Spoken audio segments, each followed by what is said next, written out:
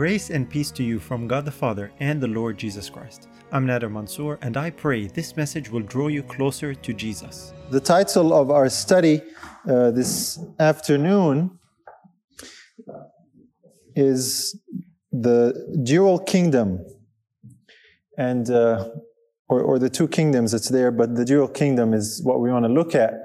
And it's kind of, in a sense, a follow-on from what we were talking about earlier, but it also deals with the issues that we discussed. But in particular, I want to see if we can resolve a seeming contradiction in the teachings of Christ. And when we talk about the kingdom, the gospel message, or the plan of salvation in the gospel, is known as the gospel of the kingdom. It's referred to as such a number of times in the Bible. And there's a reason for that. Hopefully we'll discover the reason as well as we go along. But the first text I want us to turn to is in Mark chapter 1. Gospel of Mark chapter 1. And Matthew, Mark. And we'll look at the first chapter there, verse 14 and 15. Mark 1, 14, 15.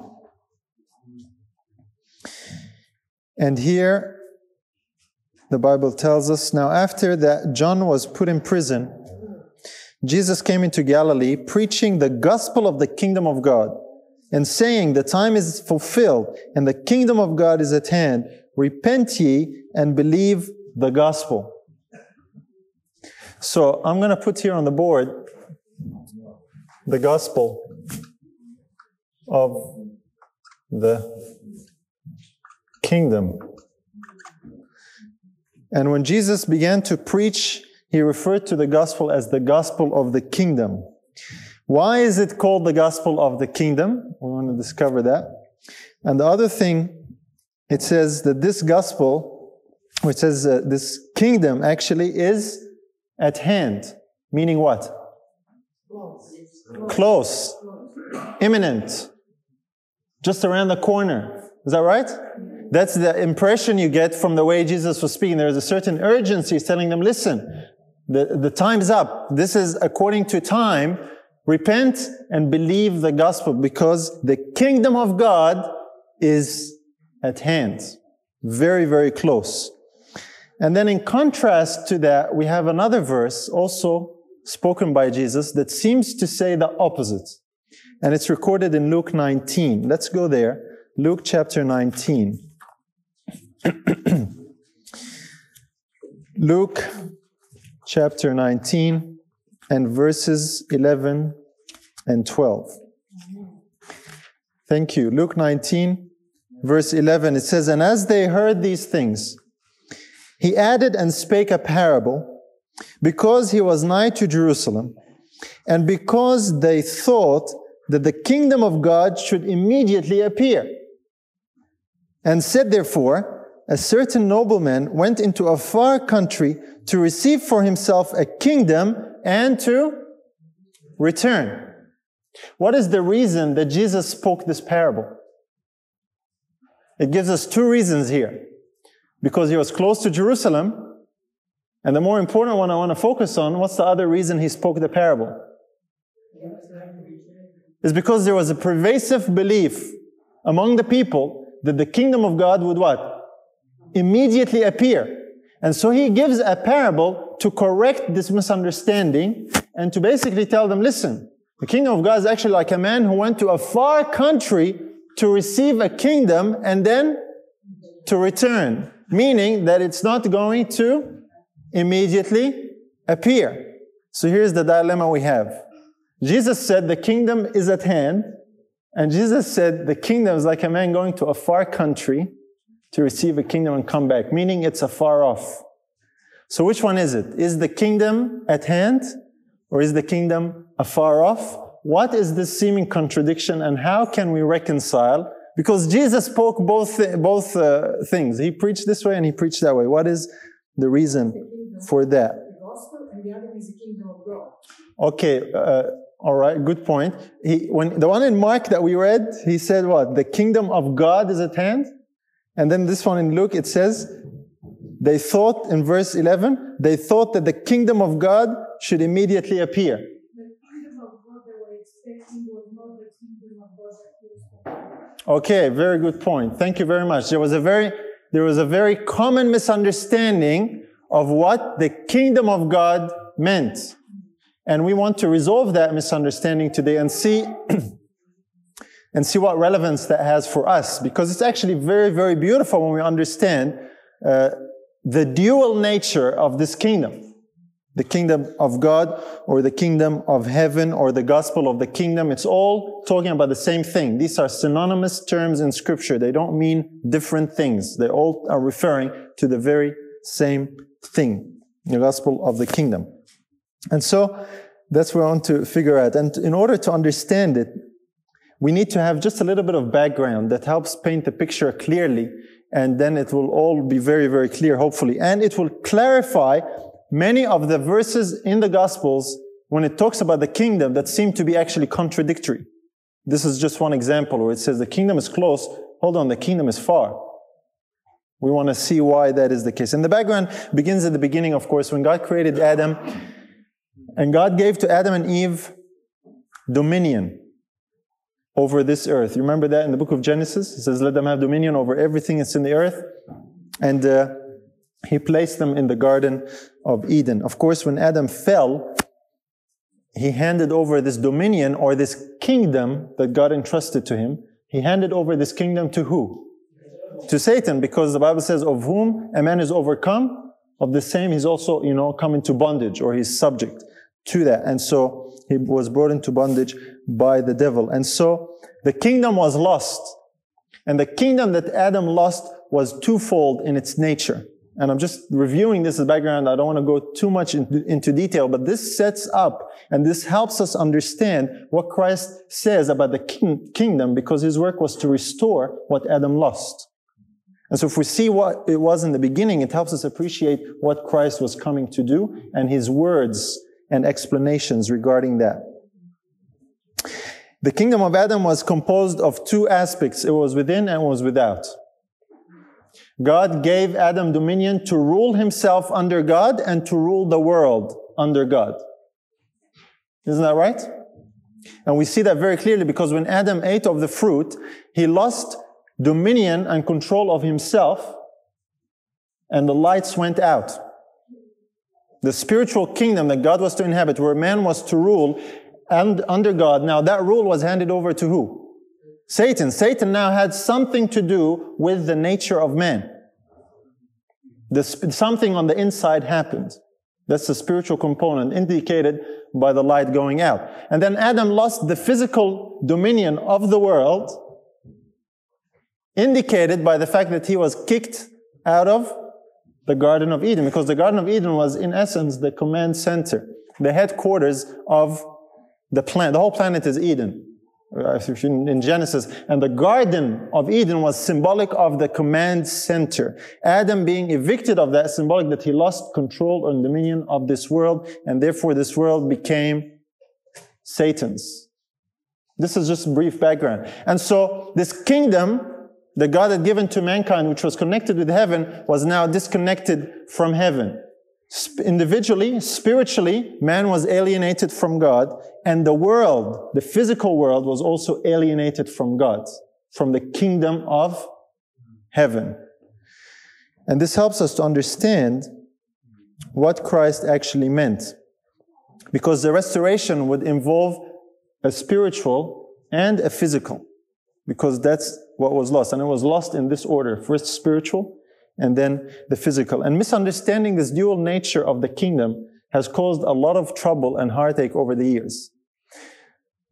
The Jews rejected Christ essentially because they misunderstood the nature of the kingdom that he had come to restore. They expected that he would restore the physical dominion and power to Israel to rule over the Romans. Remember that? This was to a large degree the reason why they rejected Christ. And this is where Christ gives this parable that we just looked at to some people who thought that this kingdom would immediately appear. Anyway, hopefully it'll clear up as we're going. But I just wanted to lay this groundwork, this background that we see in the story of Adam and Eve, because it helps us appreciate the work of the second Adam. Let's go to the book of Micah, Old Testament.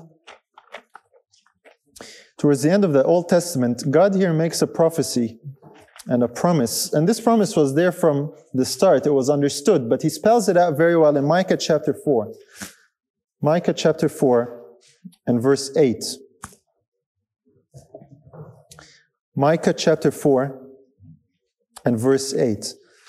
It says, "And thou, O tower of the flock, the stronghold of the daughter of Zion, unto thee shall it come, even the first dominion. The kingdom shall come to the daughter of Jerusalem." So you can see why the Jews had a certain expectation. Because God promised a restoration of the first dominion. What's he talking about? He's talking about the dominion and the kingdom that was entrusted to Adam. What Adam lost would be restored and would be recovered. This prophecy talks about that. But interesting to keep in mind as well, that when Micah wrote this prophecy, the kingdom was still to come in the future. It wasn't here yet. It was still promised to come, and the dominion and all these aspects that are related to it. You see, there was a specific set time for the restoration of the kingdom. And the kingdom would be restored in its twofold nature. And it's misunderstanding those twofold aspects of the kingdom and confusing them is what caused the rejection of Christ. And in like manner, today we have a little bit of gray areas when it comes to the kingdom, what the kingdom really means. And so in understanding the kingdom, it is actually to help us appreciate more the work of Christ and to help us understand exactly where we are.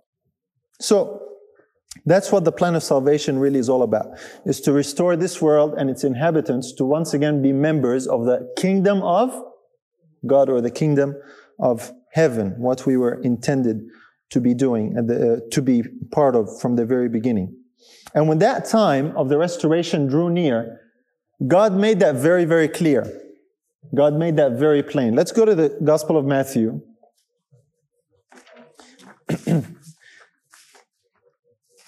Matthew chapter 3. Heaven made very clear when the time was near. We saw it in the preaching of Christ, but it began just before. Matthew 3, verse 1 and 2.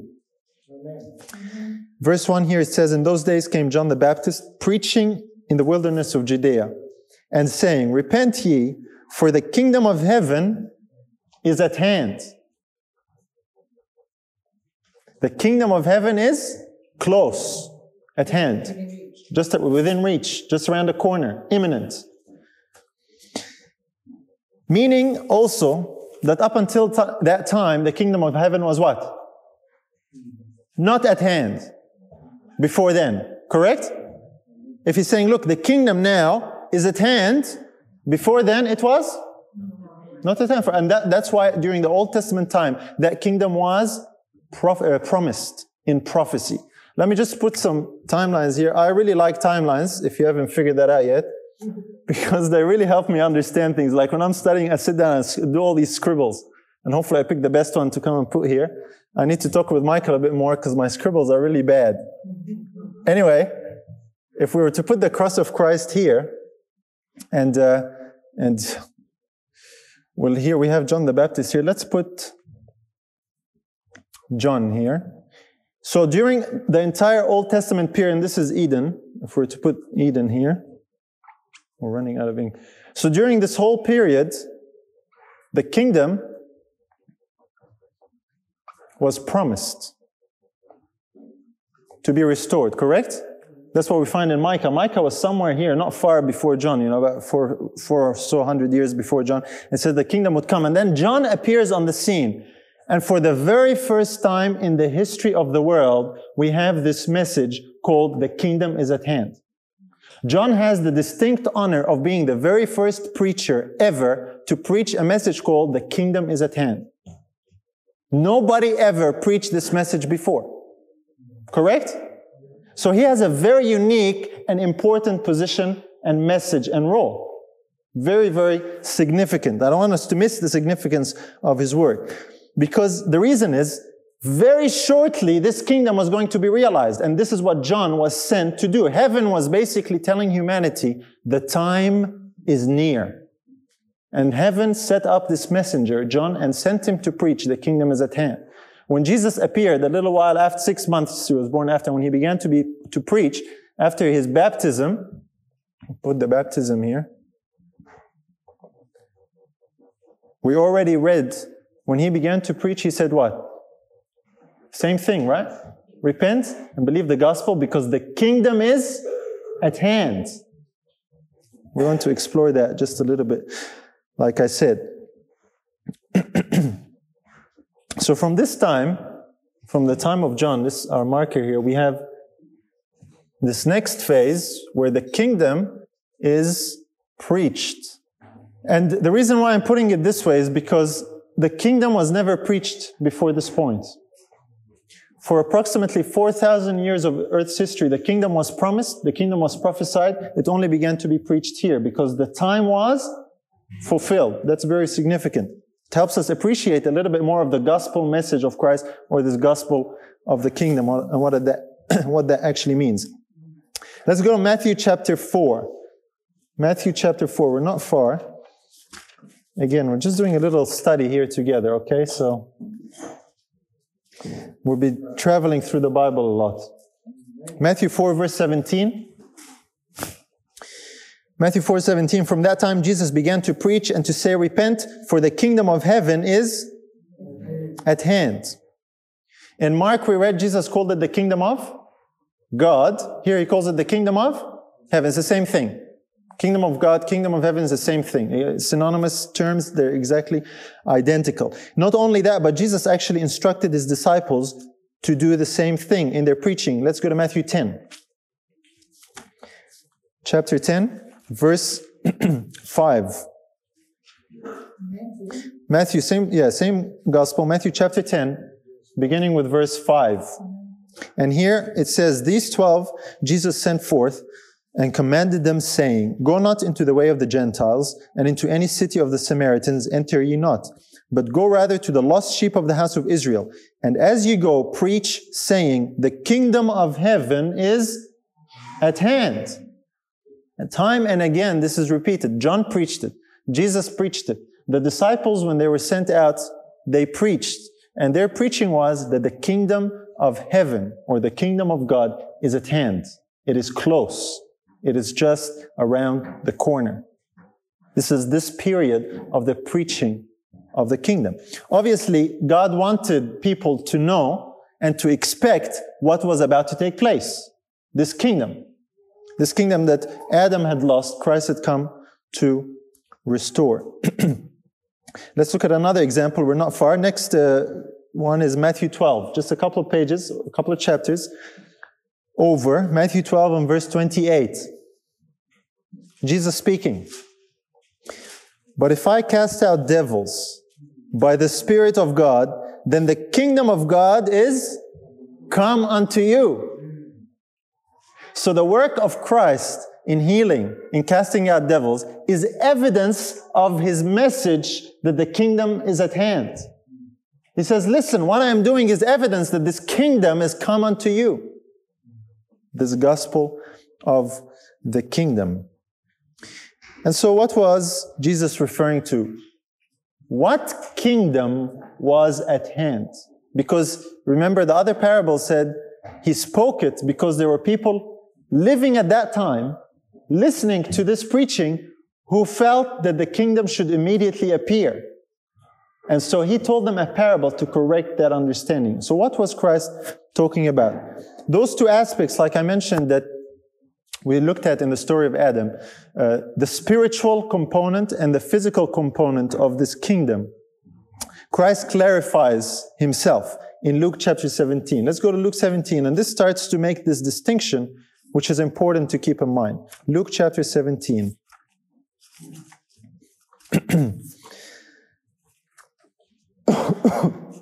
Sorry. We'll begin with verse 20. Luke 17, beginning with verse 20. And when he was demanded of the Pharisees when the kingdom of God should come, he answered them and said, the kingdom of God cometh not with observation, neither shall they say, lo here or lo there. For behold, the kingdom of God is within you. Or as the margin says, among you. So what was Christ referring to here? You see that he had this discussion. The Pharisees, they all understood the prophecies of the Old Testament. They were inquiring of Christ, when is this kingdom going to appear? And he told them, listen, it doesn't come with observation. It doesn't come initially with outward show and physical manifestation like you are expecting. As a matter of fact, this kingdom is where? Among you. Among you or within you. Christ was referring to which part of the kingdom? The part that Adam lost first. That is the spiritual component of the kingdom. And so when Christ was speaking about the kingdom being at hand, he was referring to the spiritual part. That's what he would restore first. The people at the time were expecting the physical kingdom to be restored. And he says, no, immediately. And he said, no. Let me give you a parable to tell you about that part of the kingdom. That's the man going to a far country to receive a kingdom. And then he comes back. First the spiritual, then the physical. Generally today, when we talk about the kingdom of God, we are referring to the physical kingdom and the second coming. But I want to emphasize something, that there is something that happened here as far as the spiritual kingdom that we usually don't understand, or we take for granted, or we don't emphasize or focus on.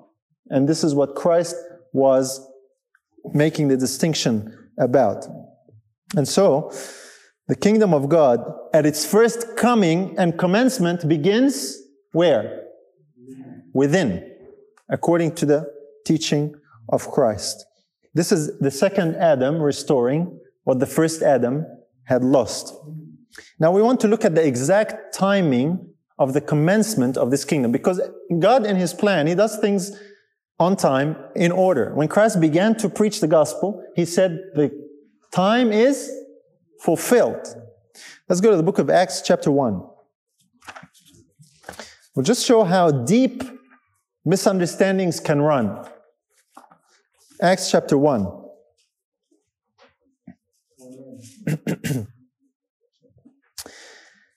And verse 6. It says here, this is the disciples, and the timing here, Jesus is resurrected, and He appeared to His disciples, and they're spending some time together. And when they therefore were come together, they asked of Him, saying, Lord, wilt Thou at this time restore again the kingdom to Israel? This was, imagine, Jesus died, and they're spending time together. One of the top questions that they want to talk to Him about and discuss is this question. You can tell this is something important on their mind. Are you going to restore the kingdom now to Israel? Okay, you've died, you've resurrected. The kingdom, what about the kingdom? Is it going to happen? What kingdom did they have in mind? The physical. Why? Because they had sat at the feet of these Pharisees from when they're little in Sabbath school, in the synagogue, and growing up, and it's ingrained in all of these people, this misunderstanding that when the Messiah comes, He's going to restore the physical kingdom, and that's it. And 3 years with Christ, and even though they preached that the kingdom is at hand, they did not fully yet comprehend. They thought the physical kingdom is at hand as well. Even John preached this one. John the Baptist, of course, preached the same. Now, what was the answer of Christ? Is in the next verse. And He said unto them, It is not for you to know the times or the seasons which the Father hath put in His own power. And then He tells them to wait in Jerusalem until they will receive power from on high, and the Spirit will come upon them. But the answer of Christ is very significant in verse 7. He says, it's not for you to know the times or the seasons that God has put in His hand. In other words, the answer to your question, God has a time and a season for restoring the kingdom to Israel. But it's not for you to worry about that right now. You wait in Jerusalem and you will receive power. There was a lot to happen before the restoration of the kingdom, the physical kingdom. But the key here I want to focus on is there is a time and a season for the restoration of the kingdom. In its spiritual part and in its physical part. And that's what we want to determine, that there is a particular point when the spiritual kingdom was set up. And there's a particular point when the physical kingdom is set up. And it helps us understand a whole heap of things when we see that. It definitely helped me understand a whole heap of things. So hopefully that'll happen as well. There was a a particular transition from the promised kingdom to the preaching of the kingdom. And a transition from the preaching of the kingdom to the kingdom actually being established. Let's look at Luke 16. We already referred to this. I want to go back and look at it in a bit more detail. Luke 16. Before and after. Luke 16 and verse 16. Luke 16, 16. Jesus speaking. He says, the law and the prophets were until John. Since that time, the kingdom of God is preached, and every man presseth into it. So, the law and the prophets were until John. Christ is here clearly making a point of transition. The point of transition is who? John. In other words, Jesus, according to Jesus, from the time of John, what began to be preached? That's why we were saying the kingdom of God. He said it, right? Since that time, that's the time of John, the kingdom of God is preached. So according to Jesus, was the kingdom of God ever preached before? Now listen carefully to the verse. The verse gives us the answer.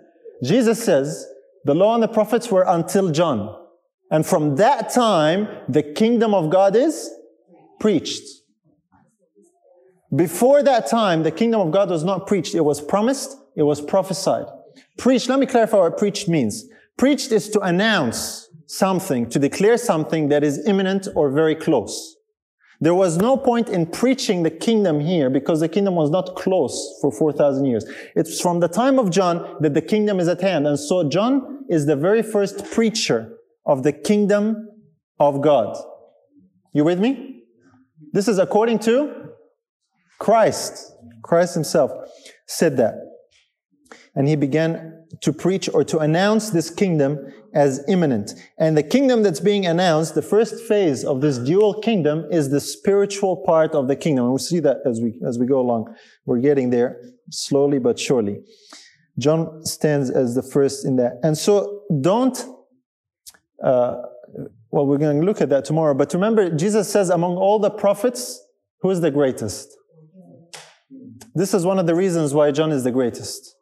He is the one of all the prophets who had the honor of preaching that the kingdom of God is at hand. What about Christ? Yes, Christ is a prophet, but Christ is referring to other prophets, not himself. Of course, there's no prophet greater than Christ. But he's the Son of God. He's the one that makes it all happen. He's the one that the prophets talk about. He's the key of all the prophecies. So, of course. And anyway, tomorrow maybe that will clear up a little bit more.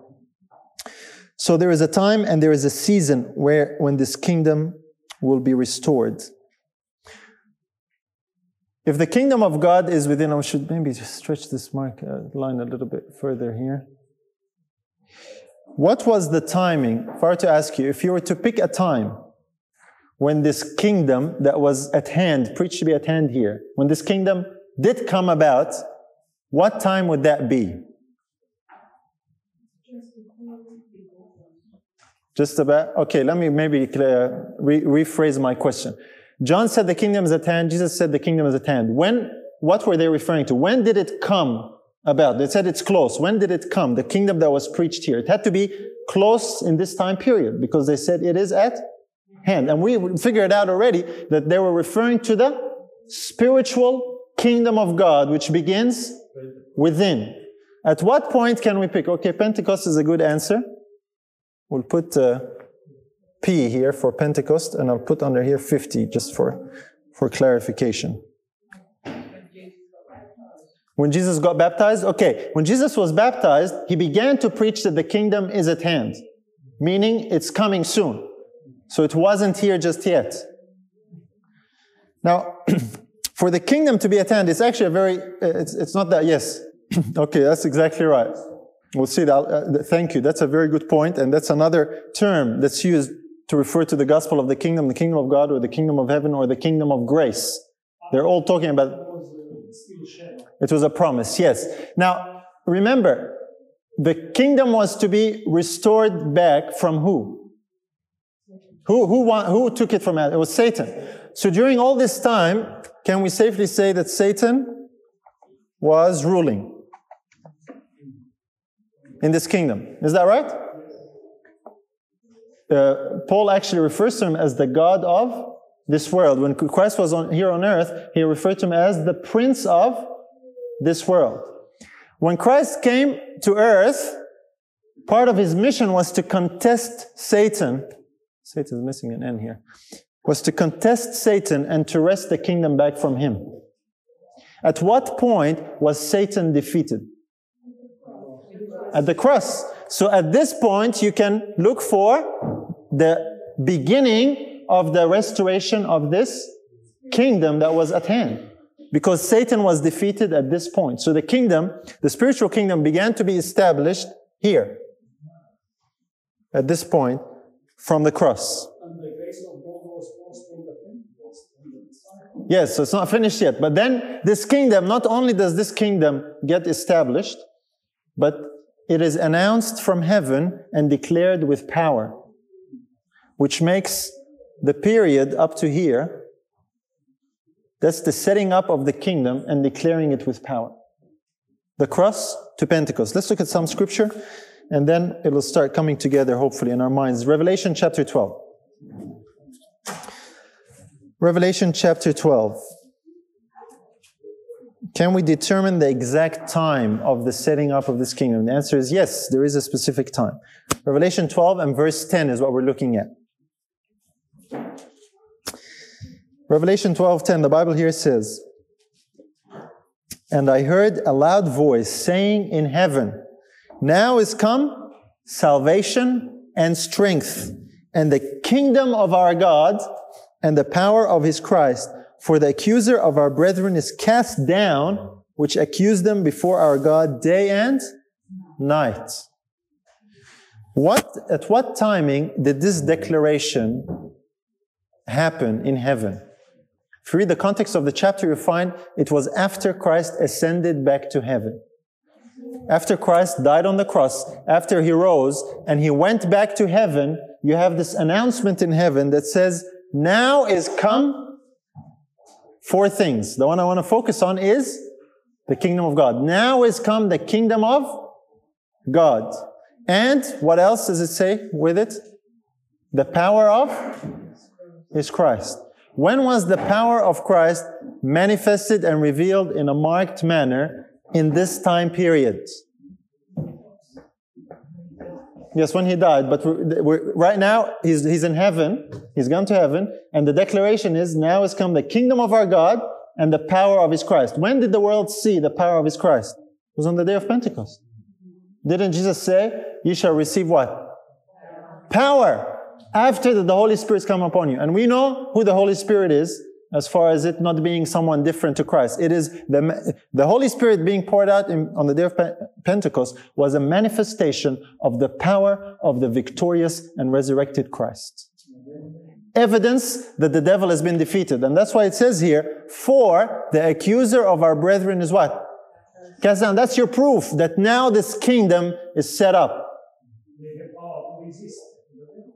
They have power to resist. That's exactly right. And so we can put here the kingdom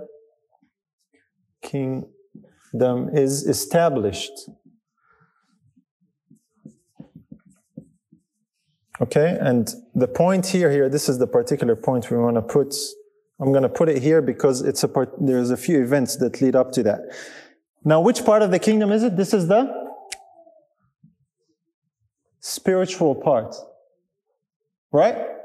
The people were expecting the physical part, but Jesus said this is what it begins with. It's the spiritual part, is a spiritual component. And so the death of Christ established the kingdom. It was proclaimed in heaven, and it was announced with power on the day of Pentecost. What was happening in heaven on the day of Pentecost?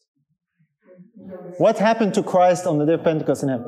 He was glorified, or He was anointed with the oil of gladness. He began His priesthood as our high priest.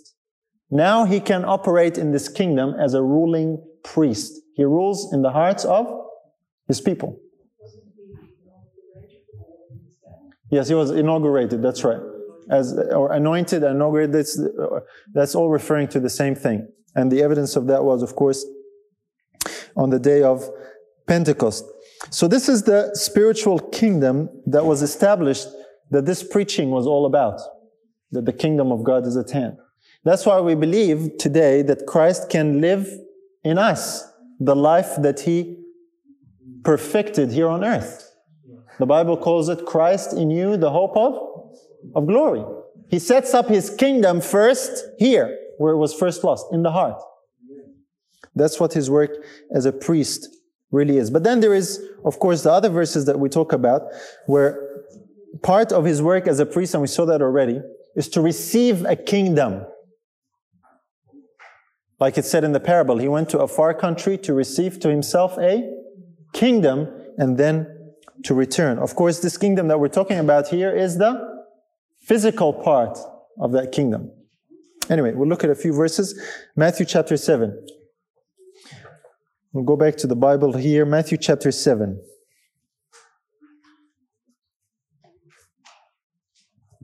Verse 21.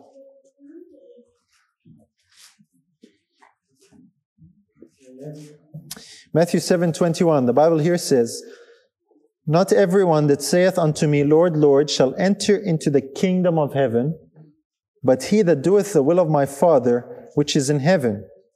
And verse 22, "Many will say to me in that day, Lord, Lord, have we not done all these things?" What is that day where there will be these people who will want to enter the kingdom of heaven? What day is He talking about? Second coming, right? So this kingdom here is referring to the physical kingdom, not the spiritual kingdom. And sometimes we don't distinguish between all these aspects. There's a number of verses. Another one we know in the Lord's Prayer, right? When the disciples asked Jesus, teach us how to pray. What did He say?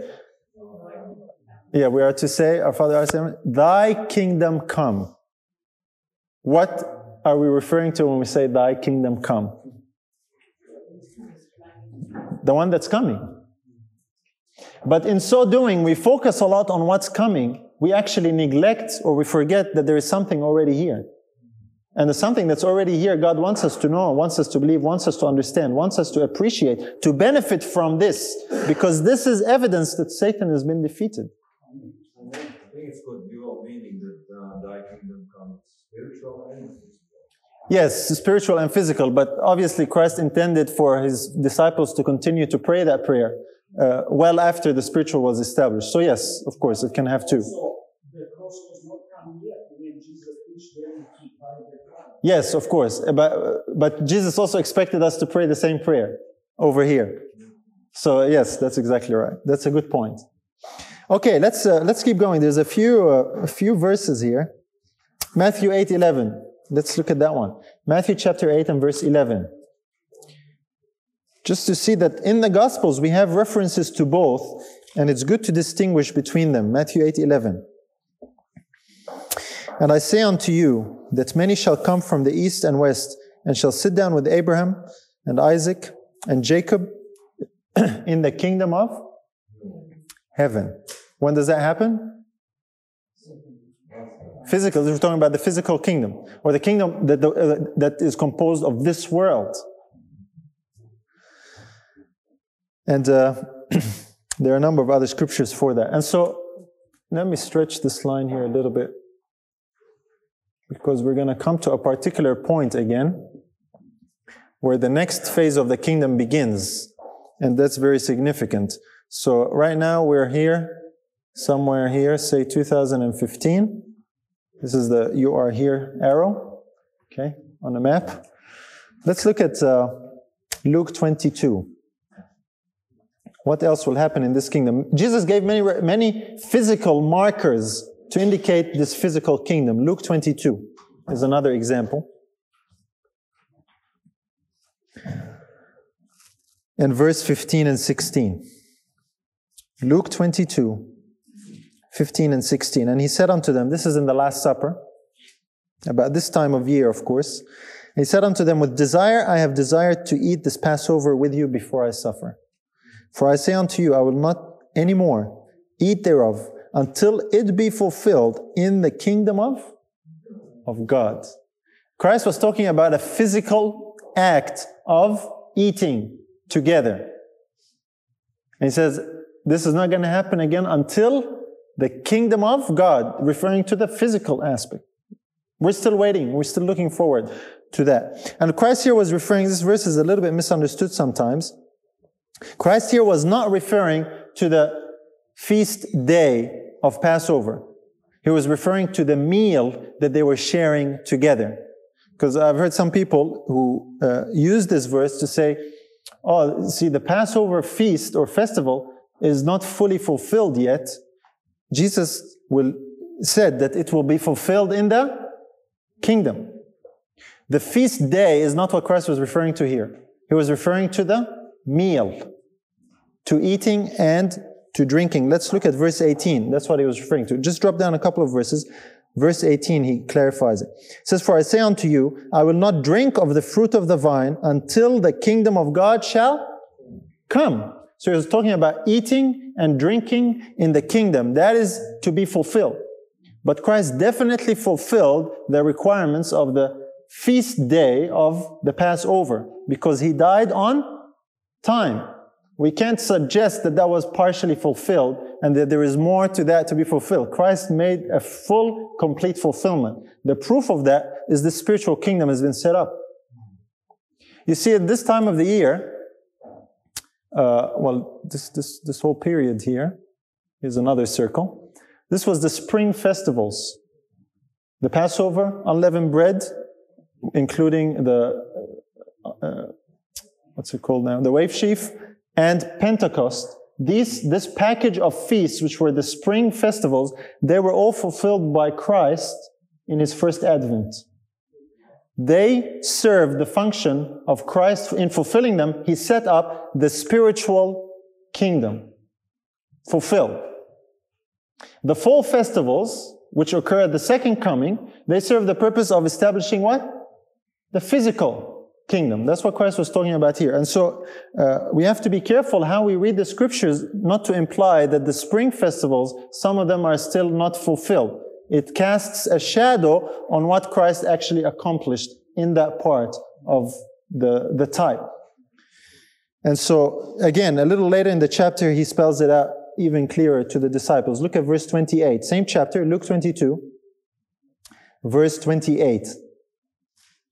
Ye are they which have continued with me in my temptations, and I appoint unto you a kingdom, as my Father hath appointed unto me, that ye may eat and drink at my table in my kingdom, and sit on thrones, judging the 12 tribes of Israel. That's what Christ was referring to when he says, it shall be fulfilled in the kingdom.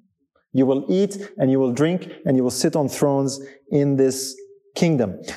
The evidence, brothers and sisters, that all this is fulfilled is that we today can benefit from the results of this fulfillment.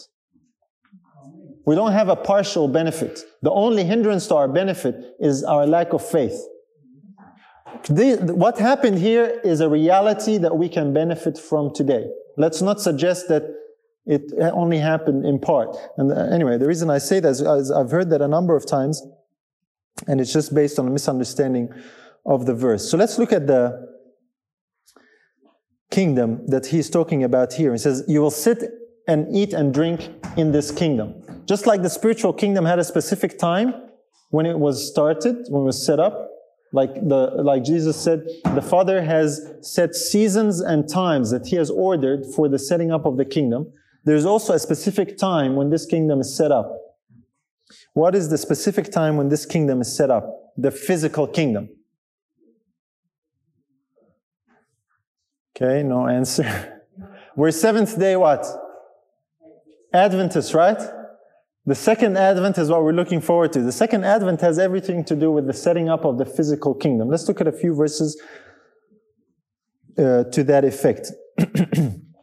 We read that this morning. Let's just look at it again. Daniel 7. It's important enough to look at that. There's a certain sequence here, and we'll just close with that. We're almost done.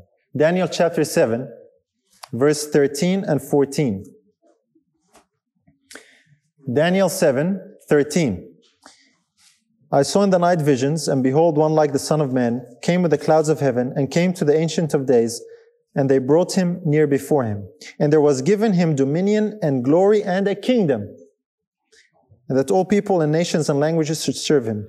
His dominion is an everlasting dominion which shall not pass away, and his kingdom, that which shall not be destroyed. Christ receives the kingdom. That's what he talked about in the parable, when he says he goes into a far country to receive a kingdom.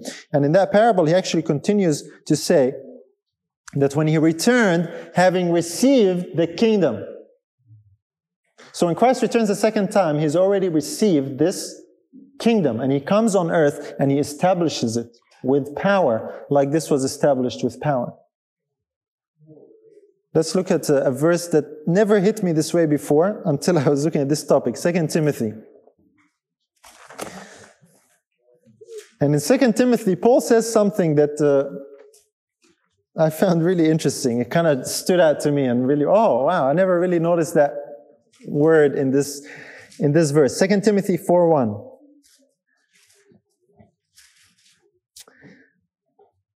Second Timothy 4:1. I charge thee therefore before God and the Lord Jesus Christ, who shall judge the quick and the dead at his appearing and his kingdom. I never really triggered, never picked up on kingdom before. Yeah, of course we know that. But in this context, it really stood out to me, because this is the kingdom that Christ receives in heaven before he comes. At his appearing and his kingdom. It sets up this physical part of the kingdom. So now the spiritual is over. So we can put here the second coming. And then this is the physical part of the kingdom. I just want to save ink. When Christ comes the second time. In like manner, actually before you say that, that's why when Christ comes the second time, he actually deals with the kingdoms of this world. The sequence here is very significant. I just want to add a few more points. I didn't. During this time, Satan was ruling up until this point. Then Satan is contested. Showdown. And from this point onward, Satan is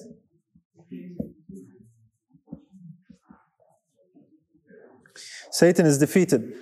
But when Paul wrote the book of Corinthians, which was written sometime after the cross, he actually referred to Satan as what? The god of this world. You ever wondered about that? He's already been defeated, but he's called the god of this world. Why? He's still the god of this world, the physical world. The spiritual kingdom does not begin to have a physical impact on the kingdoms of this world. There's no physical battle yet. That's coming here. And so at the second coming, even though Satan is already defeated, it still has a lot to do with the world and with the affairs that are going around in the world.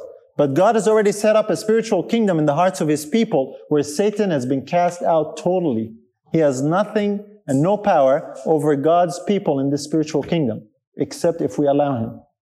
And so when Christ comes the second time, that'll be the time when Satan is not quite yet, when Satan is bound. Isn't that right? Yes, well, the standing up of Michael in Daniel 12:1 is really the close of probation, which occurs just before the second coming. Where Christ finishes his work as a priest, he has received the kingdom, he changes his priestly garment to kingly garments, and he comes down in the second coming. And when he comes down in the second coming, he destroys the kings of this earth. The image in Daniel 2, remember that? At the very bottom, in the feet, and that stone comes and destroys. If we read that, let's go there, because the description, we know that so well, but I want us to read the wording in Daniel 2. The description is very, very interesting in light of what we're talking about here with the setting up of this kingdom, spiritual and then physical. Daniel 2, verse 44. Daniel 2:44. And in the days of these kings shall the God of heaven set up a kingdom which shall never be destroyed. And the kingdom shall not be left to other people, but it shall break in pieces and consume all these kingdoms, and it shall stand forever. What kingdom is being referred to here? The physical kingdom at the second coming. If you go a few verses earlier, in the actual dream, in verse 35, this is how it's described. Verse 35, Then was the iron, the clay, the brass, the silver, and the gold broken to pieces together and became like the chaff of the summer threshing floors. And the wind carried them away, and no place was found for them. And the stone that smote the image became a great mountain and filled the whole earth. This is the kingdom that the Jews were expecting at this time. The kingdom that would destroy all the enemies of God's people and give power to the chosen and be established as rulers over the earth. They wanted that here. Christ told them, you really missed it. We first have to restore what Adam lost in here before you can qualify to be part of this. But this is coming, brothers and sisters. That's what Christ is doing right now in heaven. He's receiving this kingdom. And heaven makes an announcement of that. This announcement, I'm not going to spend too much time there, but let's look at it in Revelation 11. The announcement of this kingdom, just like in Revelation 12, it gave an announcement of this kingdom. It said, now has come salvation and strength and the kingdom of our God. Notice what it says in Revelation 11. I find that very interesting. Verse 15. Revelation 11, verse 15. And the seventh angel, that's the seven trumpets, and the seventh angel sounded. And there were great voices in heaven saying, the kingdoms of this world are become the kingdoms of our Lord and of His Christ, and He shall reign forever and ever.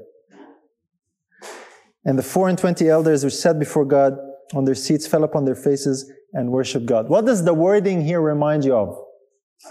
What we just read in Daniel, where the kingdoms of this world become the kingdoms of our God, of our Lord, and of His Christ, and He will reign forever and ever. This is the physical showdown. That's why when Christ comes, He destroys all His enemies that have been made His footstool. That's what we're looking at earlier this morning. Does that make sense so far? I'm not really saying anything brand new or we're just putting some things in order, in perspective, to help us appreciate what Christ does. There's a number of other examples how this is brought out. I'm not going to go into all that right now. But like we said before, and this is really the appeal of this, we're living right here, brothers and sisters, and this is soon to take place.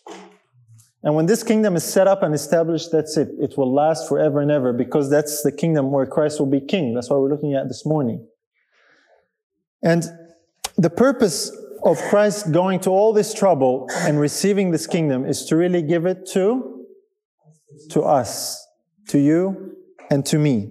Daniel 7 says that a number of times, that the kingdom was given to the saints of the Most High. Let's go to Luke 12. I referred to this verse earlier, but I want us to read it. It'll be our last verse. Luke chapter 12. And I really, really love this verse in this context.